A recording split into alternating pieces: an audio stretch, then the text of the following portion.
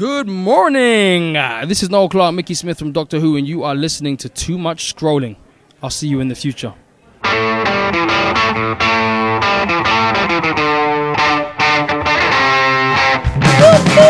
and welcome to Too Much Scrolling for October 9th, 2018. I'm Steve Foder. I'm Chip Hessenflow. And we're just a couple of guys sitting around talking about Spooky things Chip that are Hessenflow. important to us. Hopefully they're important to you. If you need more information, there are spooky ways for you to find out more information. Steve, it's October. Yes, sir. It is time for us to go into the spooky thriller files. This is ghoulish, Steve. It is good, isn't it? This is so much fun. Anyway, I have some candied apples. Grab a pumpkin. Get some pumpkin spice somewhere. Oh, good golly. This pumpkin spice is in everything. This is an abomination. I think I got a pumpkin spice Whopper. Did you really? No, I did not. No, I most certainly did not. Was it last year that the Burger King came out with the black bun? Yes, they did. It was delicious. I bet it was. It was fine. Anyway, our whole daylight savings time is coming up in about a month, and all I can say is it's getting dark really, really early now, and it stays dark really late too. I've been waking up at my normal time and waking up and not knowing what time it is because the sun's not up yet. Yeah, we need to talk to our mayor about doing something about that. Yes.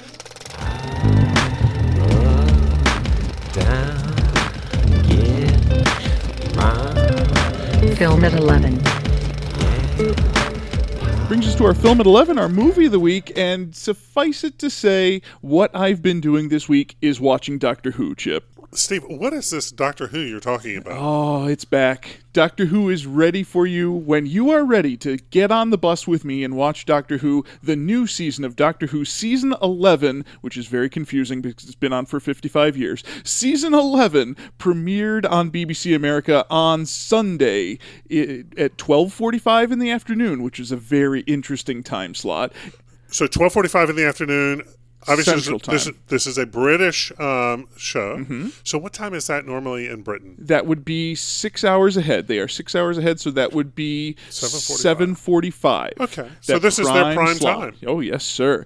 This was a wonderful introduction to all of the new characters of Doctor Who. The new Doctor, Jodie Whittaker, fell from the sky, through a train, and landed right in the middle of a monster attacking her new friends, and she saved the day right away. Well, obviously, the big statement on this is that the Doctor is a female. Mm-hmm. Obviously, she addressed that in the show. Tell me about that. Right there in the very first scene, one of her friends says to her, "Madam, you need to come with me." And the Doctor says, "Madam? Why do you keep calling me madam?" And she says, "You're a woman." The Doctor replies, "Am I? Does it suit me?"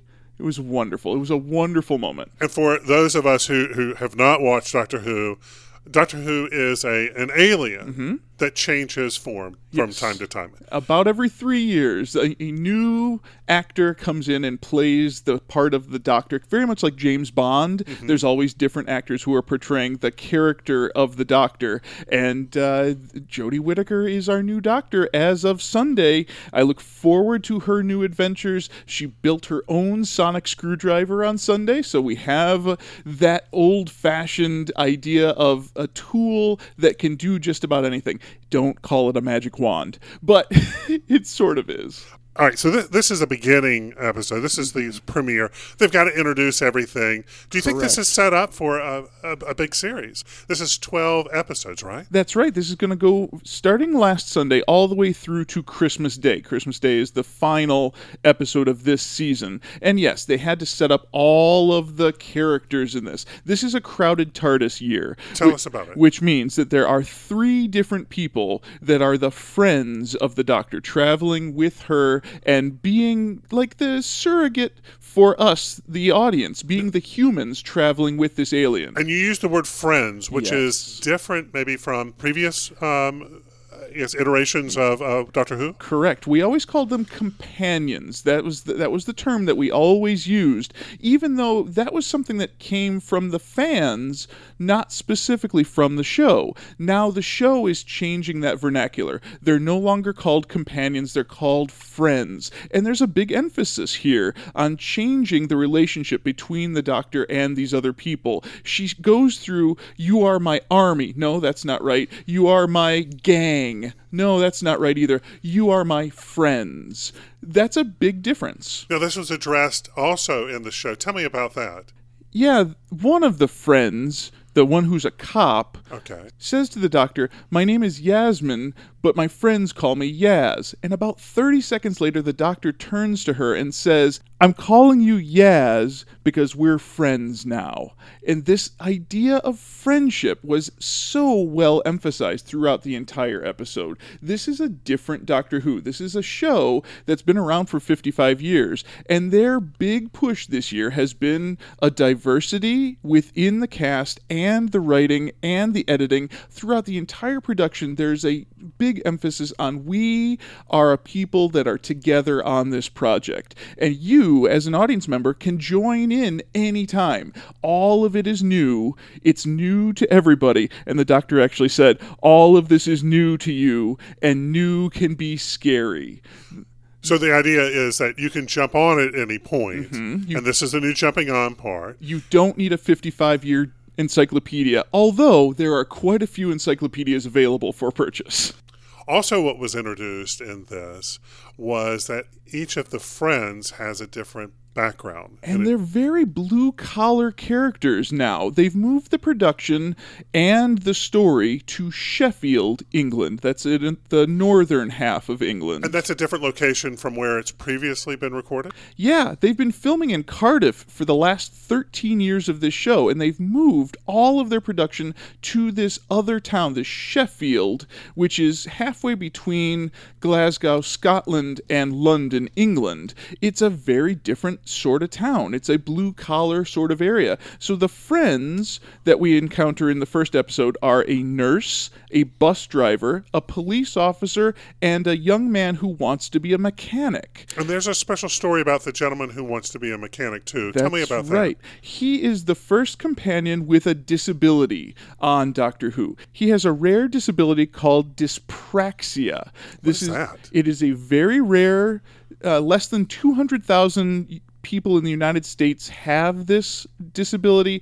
It is an inability for his body to balance and to coordinate. It makes writing very difficult because he can't make his hand do what he wants it to do. The first episode is concerned with him learning to ride a bike. He's a 19-year-old man who really wants to learn to ride a bike, but because of his disability, he can't do that. Okay. And the storyline is that even though he has this particular ailment, he can still be a big part of this adventure. So he's still included into right. the team. That's right. Ah. That's what Doctor Who is in 2018. And I look forward to what we're going to see from that line of inclusion and everybody's a friend. Now, is this show going to continue on this, this early release on Sundays? No, that was the special global premiere that was around the world all at the same time. We all got this together. It will move to its normal time slot, which is 8 p.m. Eastern, 7 p.m. Central on Sunday nights, starting next week. Now, if you missed this premiere on this last Sunday... Or if you only watched it twice like I did. Oh, well, there you go. Steve, is there a way that our listeners could maybe join some people to see it? Yep, we're getting together. Our friends at Fathom Events are bringing Doctor Who to the theaters tomorrow night and Thursday, October 10th and 11th at 7:30 Central. We are going to go to your local movie theater with you, and we're going to watch this episode again together and get that feeling of all of us are in this, and we're all friends. All right, so Fathom Events also had some other fun things going on this last week. Tell us a little bit of something you got to see. Yep, last week I went to my local theater and I watched Above and Beyond, NASA's Journey to Tomorrow. This is the celebration of the 60th anniversary of NASA and talking about all of the wonderful science that's being done in space and down here on Earth that involves these scientists that have come together in this particular community. This is sort of planting the seeds of this next generation's sort of goals and the scientific needs of the future. That curiosity that leads us to scientific endeavors, including our journey to Mars, that very well might happen in our lifetime, but it won't be us who's going, it's our kids. Well, it seems like it's going to be a lot of fun. That was you got to see that through Fathom Events. Correct. This is also going to be shown on the Discovery Channel later on. That's right. This is the Discovery Channel event that Fathom Events brought out as a premiere, but it's going to be on the Discovery Channel on Saturday. You could check your local listings and find that one. I like this. It was not as exciting as they made it sound. It's very educational. It's very Discovery Channel, as I probably should have expected. It's little 10-minute segments that are put together into a 90-minute piece. A lot of great vocabulary. I think my science teachers in school will be using this to explain to the students what NASA is doing. You got a chance to see Joe Rogan on Netflix. This one's called Strange Times. For those who don't know Joe Rogan is a comedian, and it seems like that this is a place, if you wanted to see if you weren't able to get to a comedy show at a club, then you would go to Netflix, and like every week they're releasing a new comedian in their set. Yeah. So Joe Rogan toured with Strange Times, and they recorded a show in Boston, and I got to watch that. I know Joe Rogan from a podcast that he does, and he usually has long form interviews with all sorts of esoteric. Would be a good way That's of a nice describing way to say it, yes. Yeah, let's just say that, I shouldn't say fringe. Maybe cutting edge science or science that hasn't gone through peer review, stuff that maybe hasn't really, there really isn't somebody doing it maybe somewhere else. Almost like coast to coast, but maybe a little more grounded. What would you say? I think that he's experimenting with things, and he's not a scientist. Well, the other part about it is Joe is very, very open about his use of multiple substances that may be legal and maybe not legal. That's one of the reasons why I don't listen to Joe Rogan, is that I don't believe that that's a good thing for our society, and I don't really enjoy some of his viewpoints. I did watch this. Yeah. I did listen to his viewpoint, and then he backtracked and had to say, or he felt that he had to say, I don't really believe this. This is a funny joke. All right. In fact, that was a very Jerry Seinfeld part of this. And a lot of comedians are finding it very difficult, especially going to college universities, to go and do their sets there, because it's just very, part of a comedian's job is to be a reflection of society, to say the things that maybe a person is thinking but is not willing to go out and say publicly. Right. It's become very difficult for many comedians, especially if they have, there's a difference between this persona that they've created, that's the stage persona, and a real life person who's got to function in society. And there's this asterisk that he's like, and let me make sure I'm going to talk about a bunch of jokes that for some reason nobody else is. I'm going to go ahead and say this is not my viewpoint, but this was funny when I wrote it. This was funny. Don't email me death threats. Exactly. Yeah. Exactly. Yeah. So anyway, you get a little bit of his stuff. He certainly is not, I wouldn't say family friendly. No. This is more of a grown-up, not adult. This is grown-up. This is a grown-up conversation, yes. And I did not mind this. I liked Chappelle's better. Oh, I like John did. Mulaney's better. But you know what? If I was a person who went to comedy clubs all the time and they said, well, and this week John Mulaney, and next week is Dave Chappelle, and the next week Joe Rogan, basically you're getting good stuff. Okay. You know you're getting a top line comedian, and I didn't mind this. This was fun. I would say 50 out of 100, and I think people will enjoy it. Maybe we have listeners that are listeners to his podcast. Maybe we share an audience that I'm not aware of. I don't know if we do. If you're a person that listens to this show and listens to Joe Rogan, send us an email. Tell us what we're missing. All right, so Joe Rogan's podcast, what I'll quickly mention is I've found a number of people connected. So a lot of people listen to it. Mm-hmm. He's got a huge following. And what I was getting my pants tailored at the store. And the guy goes, I said, well, we were talking about something. He goes, oh, yeah, I just heard that on Joe Rogan's podcast. So I was like, so, what are we talking about? We're talking about millennials. Okay. So anyway. So maybe that's what it is. Yeah. He's not a millennial, though. He doesn't, but you got an audience. Yeah. You have to create your audience. All right. You also got a chance to watch the entire second season of Game of Thrones. Steve, I'm watching Game of Thrones. Uh-huh. I think there's 7 seasons, and they're getting ready to come up with the last season. Or maybe the last season's the 7th season. It doesn't really matter. I was so intrigued by season 1 that I immediately started watching season 2, Steve. And you're still loving it. This is a really good series. Like, you think that this should win some Emmys. Probably. So if you are like me and somehow have missed a series, I would say go out and find the series that you missed. If this is sword and sorcery, without a lot of sword and sorcery. Yes, there's some zombie-like characters running around in the background, but you rarely see them. See that Johnny Walker is coming out with a version of their whiskey that's Johnny White Walker. No, that's really? a thing. Yeah, that's a thing. Well, and then there's some dragons that you get to see, rarely, but you get to see them, and then there's witches and stuff like that. It's sort of like there's a Conan the Barbarian type thing, or Lord of the Rings type thing, but really those are all sort of in the background because most of the time it's playing almost like a House of Cards. There's the power struggle. There's a lot going on there, and it's all set in sort of this medieval time. I'm sorry, where they don't have spoons. But they don't. That's right, Steve. And there's lots of violence and lots of adult situations. That's what I've heard. I've heard a lot of people really enjoy this, both for the acting and for the adult situations that pop up. Listen, parents have needs.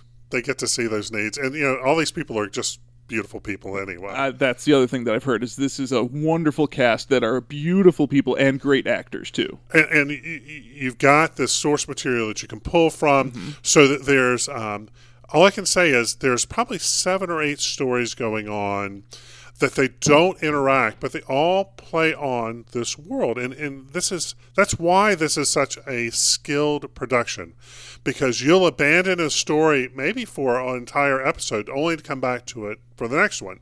So you do need to watch them in order, and you do need to pay attention. But this is not, so deep that you can't just kind of pick up and go with it. But I started with season 1. It set up the ball rolling for season 2. Season 2 ended, which set up the beginning of season 3. And Steve, I just want to tell you, I'm in season 3. So I'll keep going. So we're going to change the name of the show to This Week in What Chip's Watching from 2011. And you're getting through these shows. It's amazing where we're at with television. The fact that you can go back and get to... You should go to The Sopranos next. Maybe I'll go to The Sopranos. That was great I haven't television. seen it.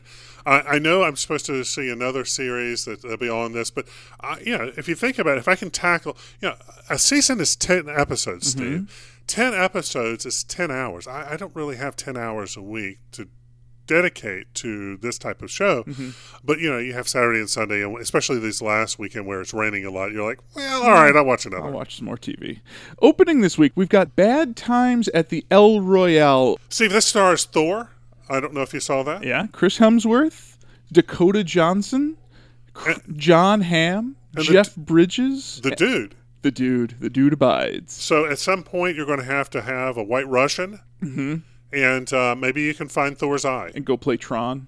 Oh, that's right. This looks like one of those movies that we've seen before. It's a dark, gritty detective story where something is happening, where they're hiding something, and we're discovering the secrets. Well, sort of a Twilight Zone episode that's sort of at the Psycho Hotel. It reminds me of From Dusk Till Dawn from 1996, where they go to this weird bar and these weird things happen. I don't think there's going to be as much vampires in this as there was in From Dusk Till Dawn, but it's got that same feel to it. Something's going on. There's some murders going on, Steve. I look forward to that one. There is a look at the life of the astronaut Neil Armstrong opening this week. It's called First Man. That seems to be a trend going on. You saw something from the Discovery Channel this week, Steve, and this is about revisiting, which we forget, when we didn't have a person that landed on the moon. Right.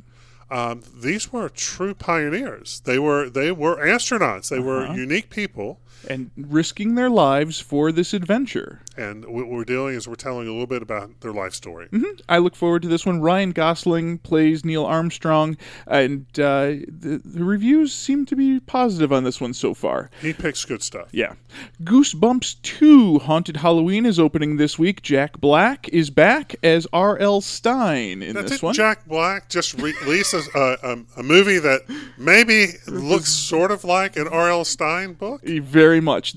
I think Jack Black is finding his little corner. His niche, Yes, Steve. right. His niche. That's right. This is who Jack Black is in a lot of ways. He's that fun uncle who comes over and has these thriller adventures that are still at a children's level. This looks like a fun adventure. That's right, because we have young kids that maybe are not ready for Stephen King's It. Correct. But still, but maybe want something maybe a little bit above Halloween Town from Disney. But just right there, playful. Halloween, as we know, is the second most as far as revenue produced for stores and stuff like that. Christmas is number one.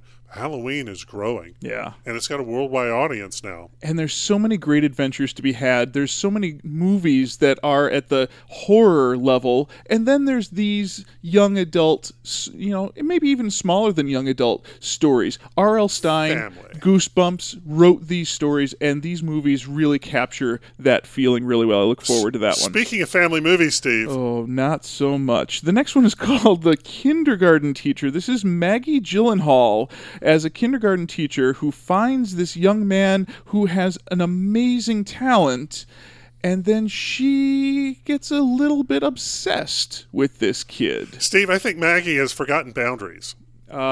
She's historically, she's not been very good with boundaries in real life. Well, anyway, this is a story about a kindergarten teacher who discovers their young student is gifted at poetry and decides to take it on her own to market and when you say take, you mean she abducts this child and goes on the road with this child. Oh, they do? Yeah. Well, anyway, this is there's a lot of questions being posed in this, and it seems to have found an audience. This is a little, not dark, It seems but pretty dark. certainly on that like real life type of like, oh my goodness, this could happen. It's scary. It is certainly got that real life fright to it. This is going to be on Netflix this week, and I do look forward to it. I'm not sure that I'm going to watch it though. All right, so we've got young people, Steve. Is there anything else that's scary? Yeah, as parents of teenagers, there's some scary things out there in the world. There's a movie called Beautiful Boy. This is based on the best-selling pair of memoirs from a father and son talking about the life of a child with drug addiction. This doesn't take place in Scranton, Pennsylvania, does it? No, it does feature Steve Carell and Amy Ryan, who were a featured couple in that U.S. office. But no, this is a real story about real pain in a real family. All right, so this is this is every parent's nightmare. You love your child, and a child gets basically addicted to drugs, and they're spiraling downhill. And as a parent, you feel almost powerless. You feel like you can't do this. Right. But for that child, what's compelling them to do this Could be any number of reasons. Is it something from the psychology? How do you deal with it? Do you deal with it because your body is addicted to it, as in it needs this? Or is there something else at play here? There's influences. You're powerless as a parent. Yeah. Powerless is a really important word here. Watching this trailer, you can feel, as a parent of teenagers, what this man could be feeling. And imagine, life is hard enough, and then throw something on it that's just, once again, you cannot control. Right. It's another person. And, trying to unwind why this is happening, and then trying to get this person treatment. And then, you get to decide whether you give up or you keep fighting. Yep. And that's a powerful, powerful message in this one. This looks like it's going to be a very deep, touching film. I don't know how many people want to go through this in a movie. It looks like some great acting from Steve Carell, though. I think Steve Carell has really shown us what his acting chops look like, and this could be award-winning. Steve, are there any movies that have Arnold Schwarzenegger? Well, sort of. The answer is no, but the story of the discovery of Arnold Schwarzenegger is featured in the movie Bigger. This is the story of Joe and Ben Weider, who are the founders of the fitness movement. Well, I'm going to get up a strudel, and I'm going to go watch this movie. They are the ones who discovered Arnold Schwarzenegger and made him into Mr. Universe. Well, anyway, this looks fascinating. Obviously, Arnold Schwarzenegger has a storied career. Yes. For our young people, he was the Rock of our youth. That's very true. Very much he was the Rock. Even though Hulk Hogan was kind of the Rock, this was the real life, I am going to be the most muscular fitness person. And then he got into film and became an actor with the Terminator. He was Conan. And Conan afterwards, yeah. Arnold Schwarzenegger is not in this film. There's an actor portraying Arnold Schwarzenegger, but Tom Arnold is in this one. So we do get one Arnold. There is a movie called I Still See You. We watched the trailer on this one, and it took a left turn on us. All right, so Steve, this is sort of science fiction. Based in Chicago. Then there's a ghost story that takes place. The ghost kind of shows up and goes away. I don't know why we needed the science fiction part of it, but anyway, it's there, and I'm sure this is going to be interesting. I found the trailer interesting, at least. The fact that it's Chicago-based sci-fi really got me as a hook at the beginning, and then, boy, it turned left, and I was like, well, okay, now there's ghosts, and you can see the ghosts, and the ghosts can hurt you, but you can also drive your bike through them. Run, Steve. That's what the ghost says to you. That one's called I Still See You. Book it, book it, book it. Book it, book it, book it. Book it. Book it. Brings us to our book of the week, and we're going to lighten it up, Steve. All right. Happy Halloween, everyone. It's October. It's time for a little bit of a light reading. We call them comic books. A bathroom read, Steve. Okay. Oh, no. I didn't say that, Steve. I said these are light reads. That's right. So for those of us who have not watched Mystery Science Theater, Steve, but still have listened to this show. the two people that are listening to the show that don't know Mystery Science Theater. Yes, I'll explain. Why don't we explain what Mystery Science Theater is? The idea of Mystery Science Theater 3000 is taking movies and riffing on them, sitting there with the audience and making fun of the pictures that are on screen. So if you've ever watched a movie and you sat with your buddies and something happens and you're making fun of it. Making a joke at the expense of the movie. All right. That's riffing. That's riffing. Okay. And Steve, this is a comic based on Mystery Science Theater 3000. It's based on the concept of riffing. Joel, who was the creator of Mystery Science Theater 3000, always had in his mind that he could somehow riff on old comic books. And he finally found the right combination of elements in this one, where he's actually taken a comic book from 1962, which is called Johnny Jason Teen Reporter, and replaced some of the characters in it with the characters from Mystery Science Theater 3000. So a long time ago, kids, there were these things called spinner racks. And spinner racks were at your drugstore, and they were at your convenience I stores. think that was a Doctor Who monster. That's right. They were. That's right. Eventually, they played a Doctor Who monster. I'm sure. They were at grocery stores. They were everywhere, and you could buy comics for 10 cents or 12 cents or whatever they were, and there were more than just Superman and Batman comics. That's right. There were more than just Spider-Man comics. There were a whole genre, and so what you got, because they were so inexpensive, is you got a variety of stuff. So some of them were really, really good, And others some of were them not. were not so good. Right. And so it looks like Johnny Jason Teen Reporter was a comic that was probably from an independent person. Maybe it doesn't have a intellectual property value at this point. Right. It basically is released to public domain. And my assumption is Mystery Science Theater picked it up and said, hey, we'll make fun of this. That's what they kind of do, is they find those properties that are outside of the realm of copyright. They're old enough to make fun of and have fun with. This is a fun comic book.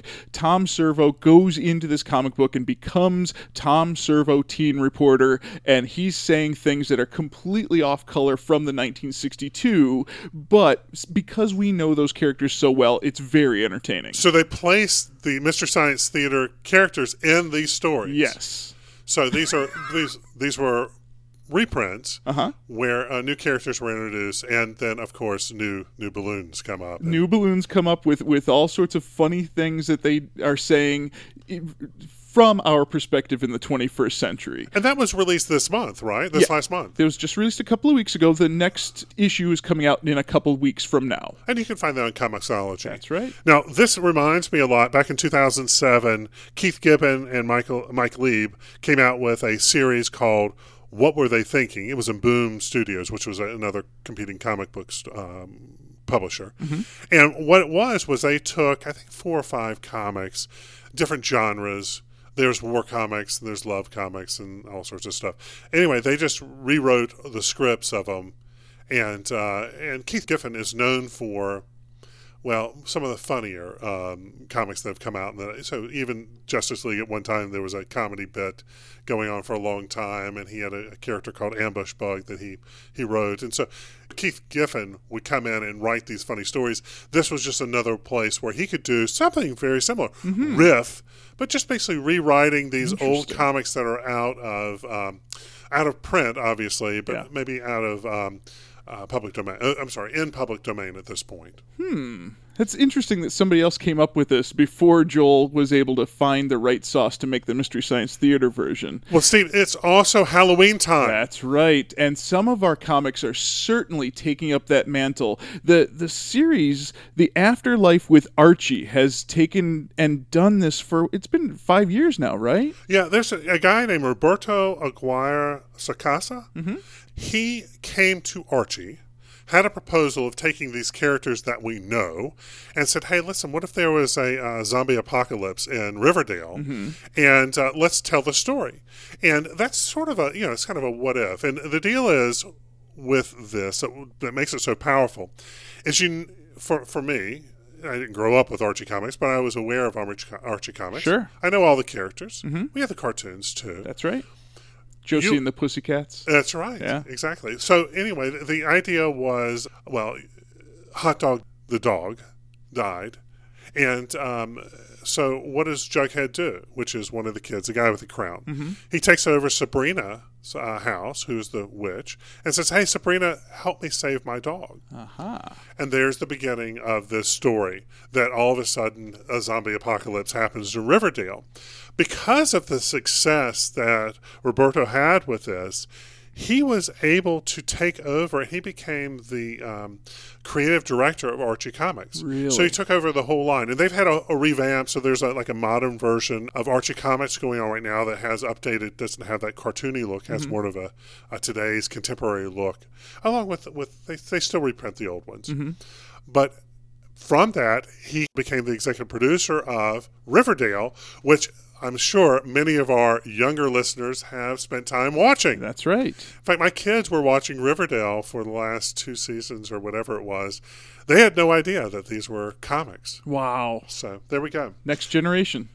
So Afterlife with Archie uses a color palette of orange and black and purples and Very Halloween.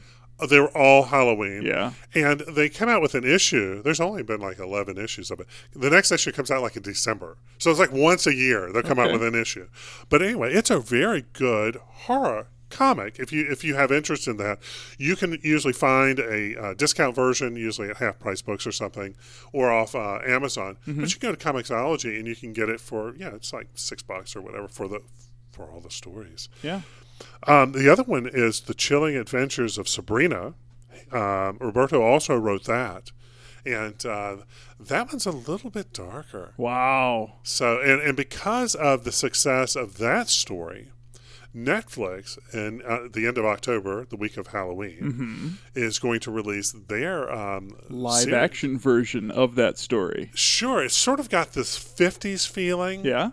That he's got this contemporary look at the horror. So these are not meant for young kids. If you're thinking Archie for like a 5-year-old, this is not for them. But if you're a teenager, man, this is like all your level.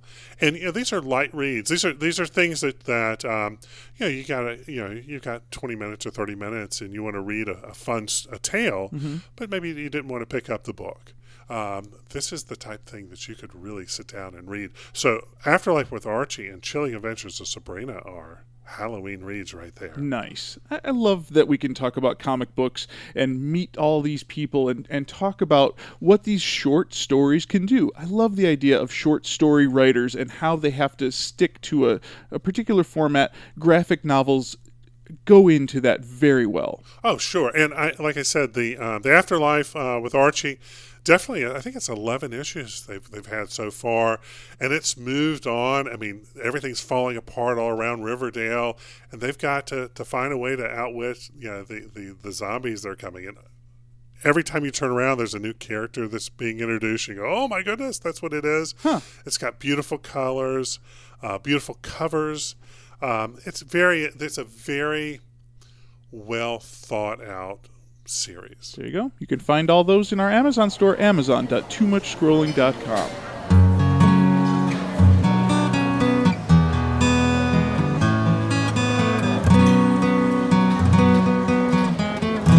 Appetite. I'm a cord cutter, Chip. I don't pay for cable. I've never really had cable in my life. It didn't exist when I was a kid. I went to college and had cable because the dorm had cable. After that, I thought that cable was the thing I needed to pay for. I don't pay for cable. I don't want it. You're not alone. Many of us are streaming. In fact, I've been working with streaming Hulu for a few months now. It works out real well, and that is cable, but it's streaming. But you're actually talking about not paying even for one of those types of services, basically paying for an app, maybe Netflix as you need it, or HBO as you need it, right, or Stars as you need it. This right here is a way. Tell us about this Locast. Yeah, Locast.org is the latest to offer live streaming of all of the broadcast channels in your viewing area. In New York, Boston, Chicago, Houston, Dallas, or Denver, I have an antenna on my roof so that I can get all the broadcast channels for free. And this is a way for free to live stream those to my mobile app if I'm not at home next to my antenna. So you have to use your browser and you go to a website. Locast.org, which, by the way, if you type Locast and let auto spell do it for you, it says, Locust. No, it's not Locust. It's Locast.org.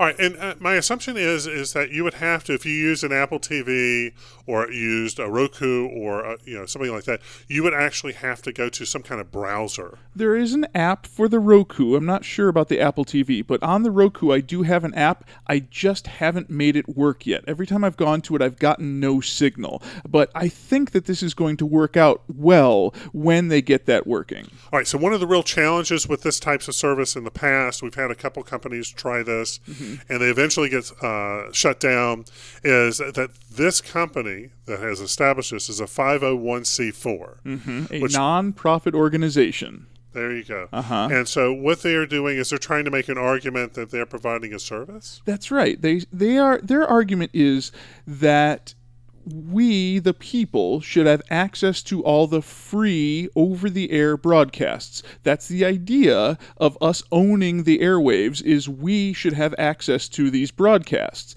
So their argument is, well, if somebody living in the Chicago area can't get a signal, they should be allowed whatever means they find to get that signal. And this is their provision providing that. And not to get too much in the weeds of this, but if you were broadcasting this and not Xing out the commercials, I don't know how a television station could say that they're being heard. Right. If they were somehow Xing out the commercials or putting their own commercials around it, Correct. Maybe you could say that there is an issue.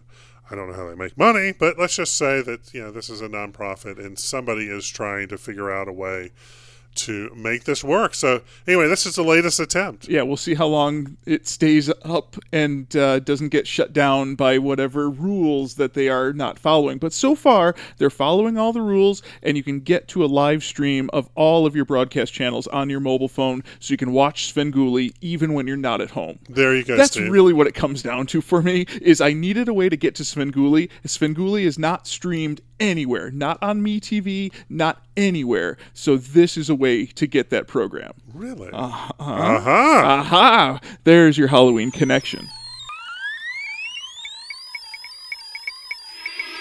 Scroll with it.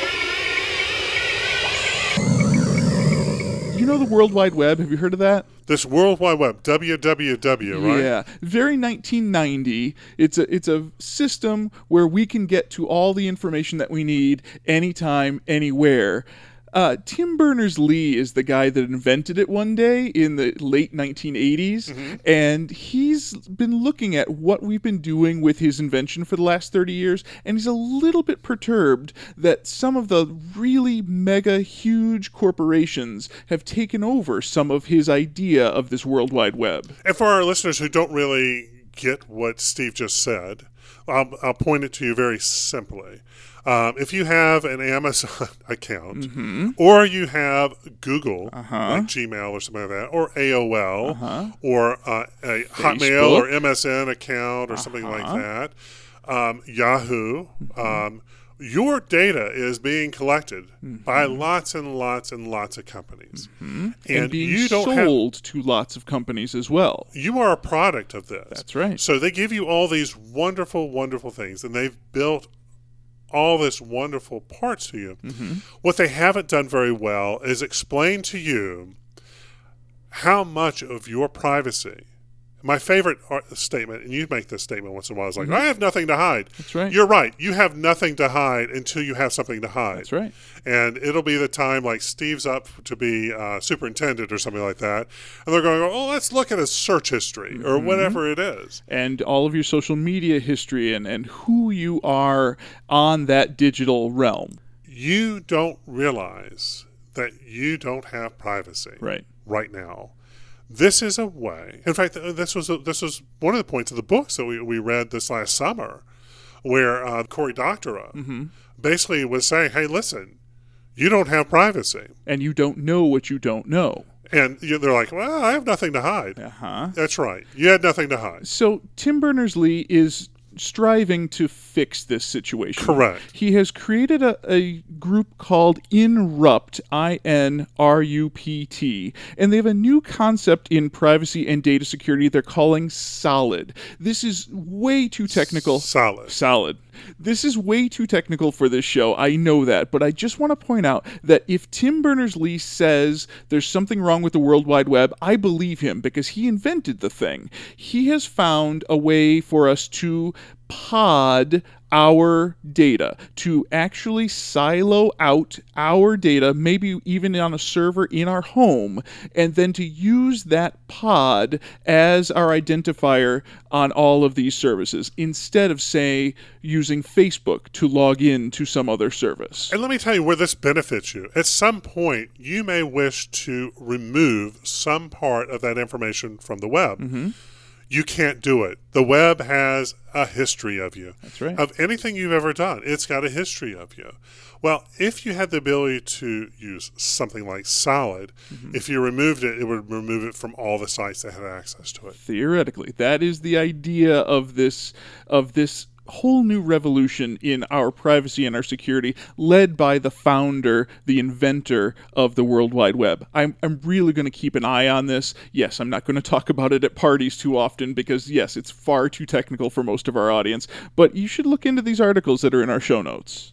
You know, October is so full of thrills and chills. There's so many wonderful things out there. Some of them are very needful, and we need to look at some of those things. Steve, I was going to say that many of our kids, our listeners, are in school right now, and they obviously have homework to do sometimes. So it's time for homework for the rest of our listeners. Well, this is for the adults.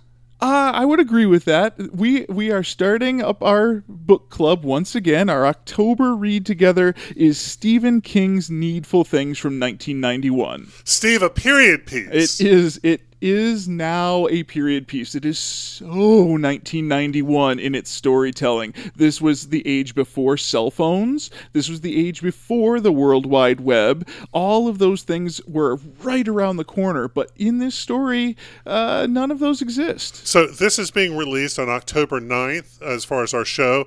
There's a reference to October 9th in the book. Yes. Tell us more about that. Yeah, chapter 1, the very first chapter of this book takes place right before and on October 9th when the store Needful Things opens in the town of Castle Rock. So here we are, October 9th. The story then takes place during Columbus Day weekend. What? Look at that. We are living through a Stephen King novel. There you go. I'm going to tell you right now, as I understand this book, as we're getting ready to go deep into it, that you can get anything you want at Needful Things, Steve. For a price. The price is far more than the dollars in your pocket will cost you. Well, Steve, that seems to set us up. If you are interested in joining us, grab a copy. You can read it through like Kindle. Yeah. Or you can read electronic version, or you can read a paper version. And you can try to find a copy at your local library. Stephen King books are readily available in paper at the local library, but not digitally. I have not found a digital copy of this through my local library. Really? So that's an interesting turn. But yes, you should read this with us. We're going to discuss it on our Halloween show, which is happening on Tuesday, October 30th. Before that, send us your questions and your comments. If you make it audio, I'll play it. I will play it on the air. And this is part of our All Hallows Read. Yes. Celebration, Steve. It's time. So if you're not familiar with All Hallows Read, the idea is that every Halloween you give away basically a horror story. And there you go. So Stephen King is known for horror. This is our story that we want to share. Excellent. I look forward to this conversation. This is a good book. I love Stephen King's ability to scare me on a psychological level, and this one certainly examines some of those ideas in people's heads and what they do as a result of those thoughts. I don't know, Chip. I think we have enough information to survive another week. What do you think? Maniacal laugh. This is Chip Hassenblatt. If you need more information, give us a call or a text. Our phone number is 805-410-4TMS. Our website is toomuchscrolling.com. You can send us an email, toomuchscrolling@gmail.com. We're on Twitter and Instagram and Facebook. We're on iTunes and Stitcher and TuneIn Radio. And now we're on Spotify now. Spotify? So those of you who are Spotify listeners, you can search for Too Much Scrolling on there, too. You can go to our news site, news.toomuchscrolling.com, get all the news that you need. I want to thank you again for listening to Too Much Scrolling. I'm Steve Fodor. I'm Chip Hassenblatt. Spooky Chip Hassenblatt. We'll see you in the future.